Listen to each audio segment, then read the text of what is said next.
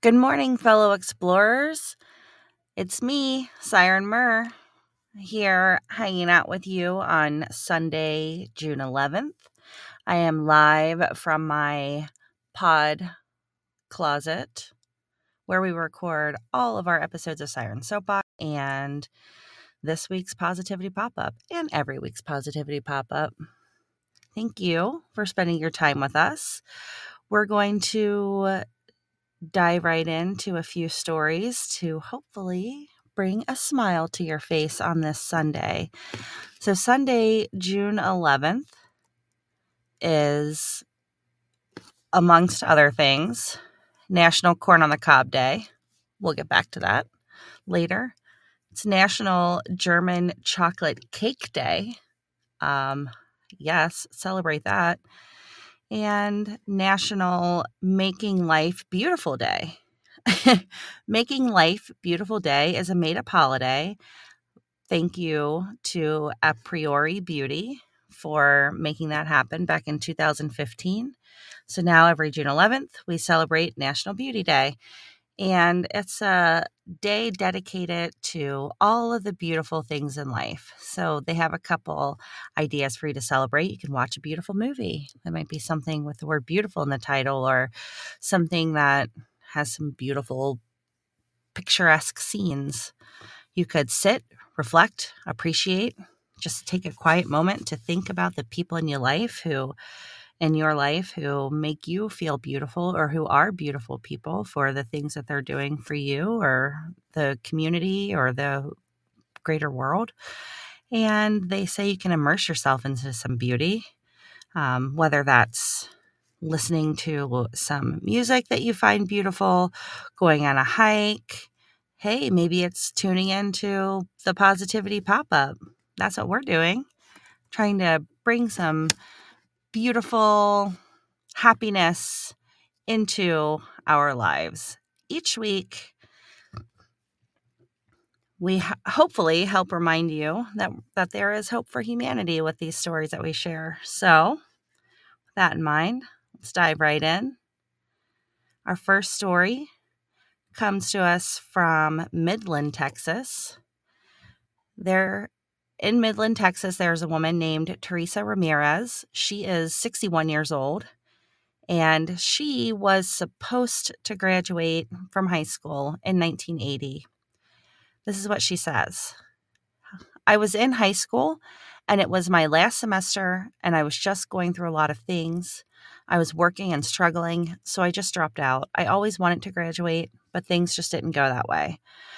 But Ramirez never gave up on that goal. She never gave up on her desire to be a high school graduate. So this year, 43 years after she had to quit high school, she made that dream come true. She worked hard, she earned her diploma, and she got to graduate alongside of her grandson.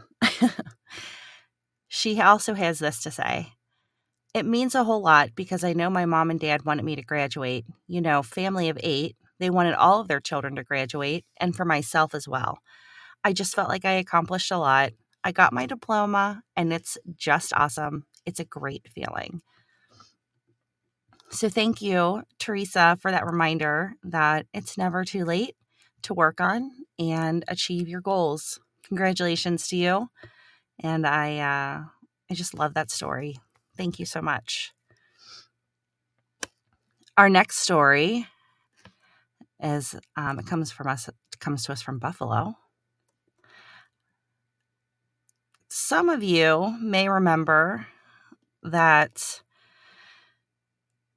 on January 2nd here in Cincinnati, the Bengals versus the Buffaloes. It was a crazy game that lasted about 10 minutes before Damar Hamlin suffered a cardiac arrest on the field at Paycor Stadium. It's Paycor Stadium. They did CPR on him for like 9 minutes. They transferred him to UC Medical Center, where a team of doctors and nurses worked really hard. The man had made a full recovery and has even been cleared to play football again, which is just blows my mind. But that's awesome.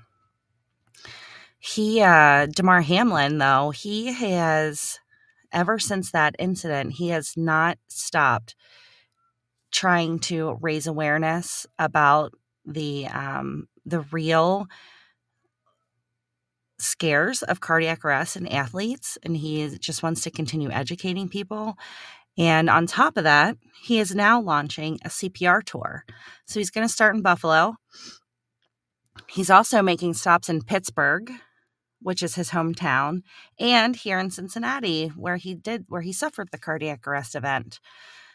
According to ESPN, Hamlin had this to say, quote, "The Chasing M's Foundation will be giving AEDs to sports and community groups for kids to be safe while they are chasing their dreams. And this program is very important because it gives life-saving care to kids in their own communities and on their fields." So that is such a great thing that he's doing. Personally, I think that CPR is something that every capable person should know. I'm a rescue diver and a dive master, and in order to keep those certifications, I have to maintain an emergency first responder certification. So that means every 2 years, I go to class, I relearn CPR, I learn how to use an AED, I learn basic wound care, and that's something that you can very easily learn as well. Just maybe get in touch with American Red Cross, take a training course. You could really save someone else's life. And if you are at all interested in how CPR became a thing, I highly recommend that you check out the latest episode of Criminal. It was just released on Friday, June 9th. The episode is called The Paramedics. I'm sure that we can all appreciate that there was a time when we didn't have people other than, so it was like believed that you had to be some super genius or some elite person to know and understand the body and medicine enough to help save someone's life. So there was a time when people would have a heart attack at home and they would just be thrown in the back of a cop car and taken to a hospital. And all that time, for me, it would take 15 minutes to get to the closest hospital to me. So imagine suffering a heart attack, being thrown in the back of a car, and for 15 minutes, nothing, receiving no kind of aid at all. That was a thing. And until Dr. Peter Safar, he proved to, they started in Pittsburgh, but he proved to people that anybody can administer life-saving CPR and first aid outside of a hospital. And it was a really amazing story. Phoebe Judge got to interview a man who was part of one of the very first paramedics teams in America. And it was a really cool story. I highly recommend you spend the 50 minutes listening to it. It was just a very interesting thing to hear. All right, our next story is all about gratitude. So gratitude is something I practice pretty regularly. It makes me feel better. It makes me feel happier. It helps my depression to subside a little bit. And guess what, folks? Science agrees with me now. So 2 decades ago, a psychologist by the name of Robert E. Emmons, he wanted to understand how people might benefit from gratitude. And that's a question that scientists had rarely explored until then. Dr. Emmons' findings suggested that gratitude may improve psychological well-being, and it inspired just a myriad of additional research. To date, numerous studies have found that having a grateful outlook, quote, counting one's blessings, and expressing gratitude to others, they have a positive effect on our emotional health as well as on the on our interpersonal and romantic relationships. So in addition to that, some studies show that gratitude can benefit physical health as well. Dr. Emmons has this to say: gratitude heals, energizes, and changes lives. It is the prism through which we view life in terms of gifts, givers, goodness, and grace. Well, how does it help? Many studies will have participants do things like write down things that they're grateful for, or even go out and perform like random acts of kindness. And what they've found is that the results of those types of studies suggest that performing these types of activities provides some mental health benefits, like reducing symptoms of depression and anxiety, and increasing self-esteem and improving satisfaction with daily life. Offering sentiments of gratitude to like coworkers, friends, romantic partners, that can give those relationships a healthy connection boost. Research even suggests that if you are a witness to some sort of act of kindness or an act of gratitude or an expression of gratitude, that can have a positive effect on the witness's mental health. So this is really cool findings. Dr. Emmons also says, quote, "What impresses me are the objective, biological, verifiable outcomes that go beyond self-report measures. For example, gratitude has also been associated with lower blood pressure and in one pilot study, higher levels of heart rate variability, which is a marker of well-being." And guess what? It only takes you expressing gratitude one time per day to reap these benefits.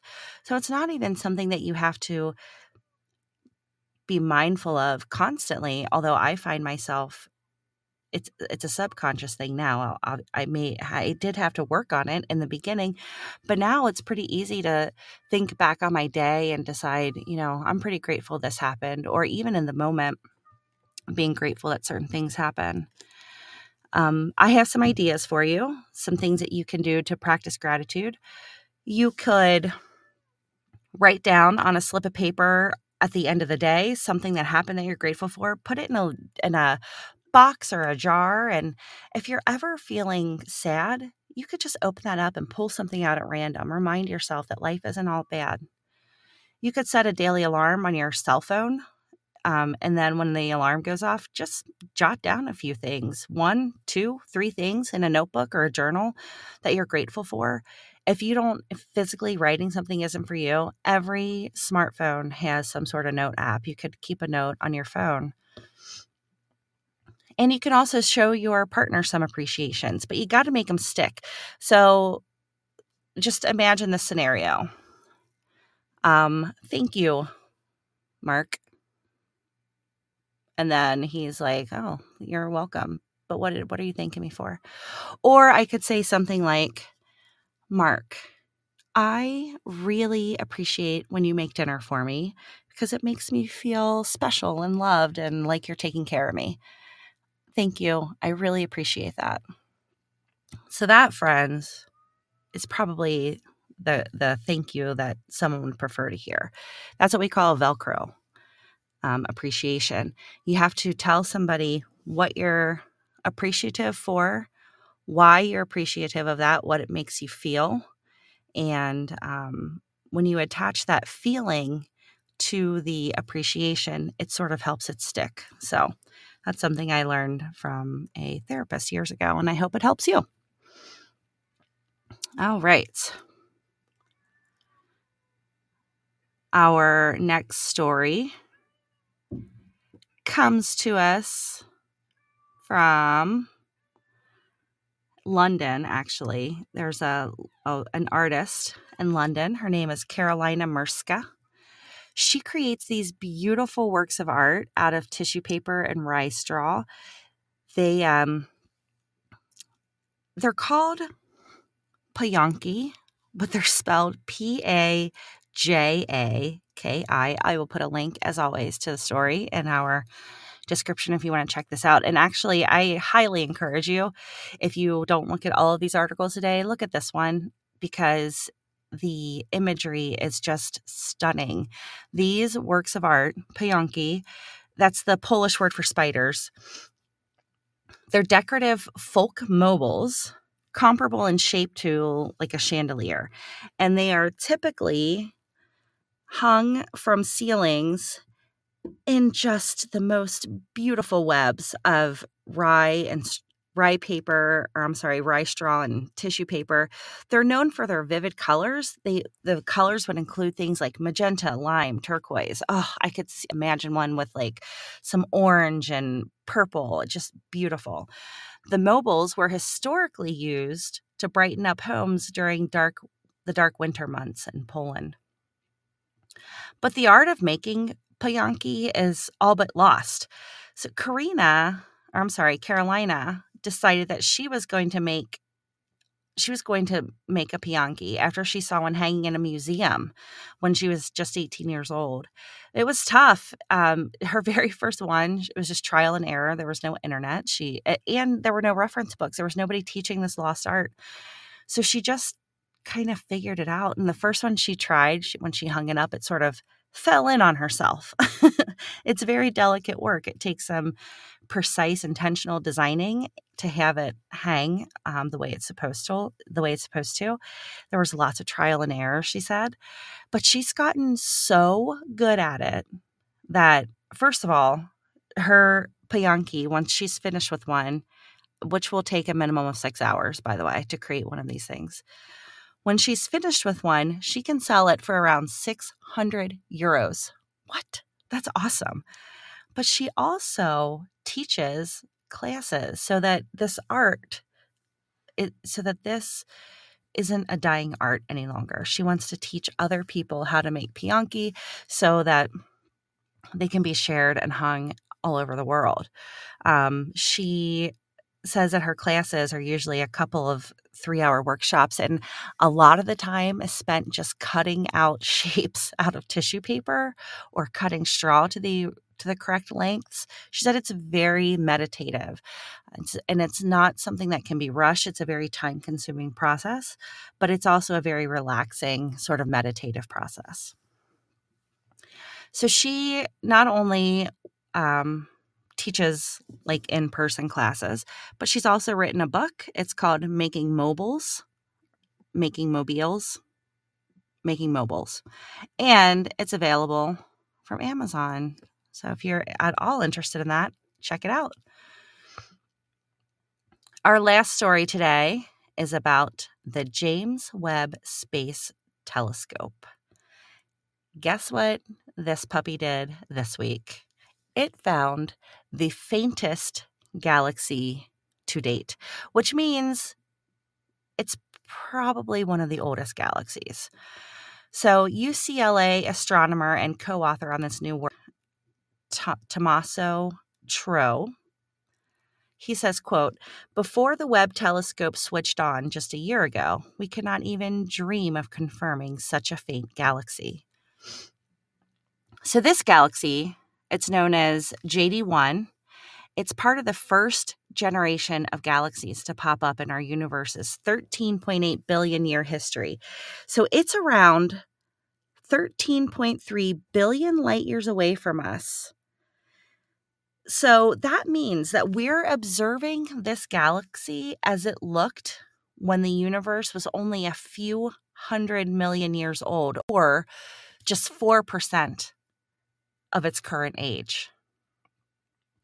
So the early era of the universe as we know it, it's known as the Epoch of Reionization. So that's the time when the stars formed and ushered the universe out of darkness. The telescope's powerful infrared instruments were part of the reason that astronomers were able to observe this newest galaxy, JD1. But they also used a technique called gravitational lensing. So that With gravitational lensing, light from a distant object is bent by the gravity of something huge in the foreground, like a cluster of galaxies. So this acts like a magnifying glass, making faraway objects appear bigger and brighter. And in the case of JD1, it makes them possible to spot.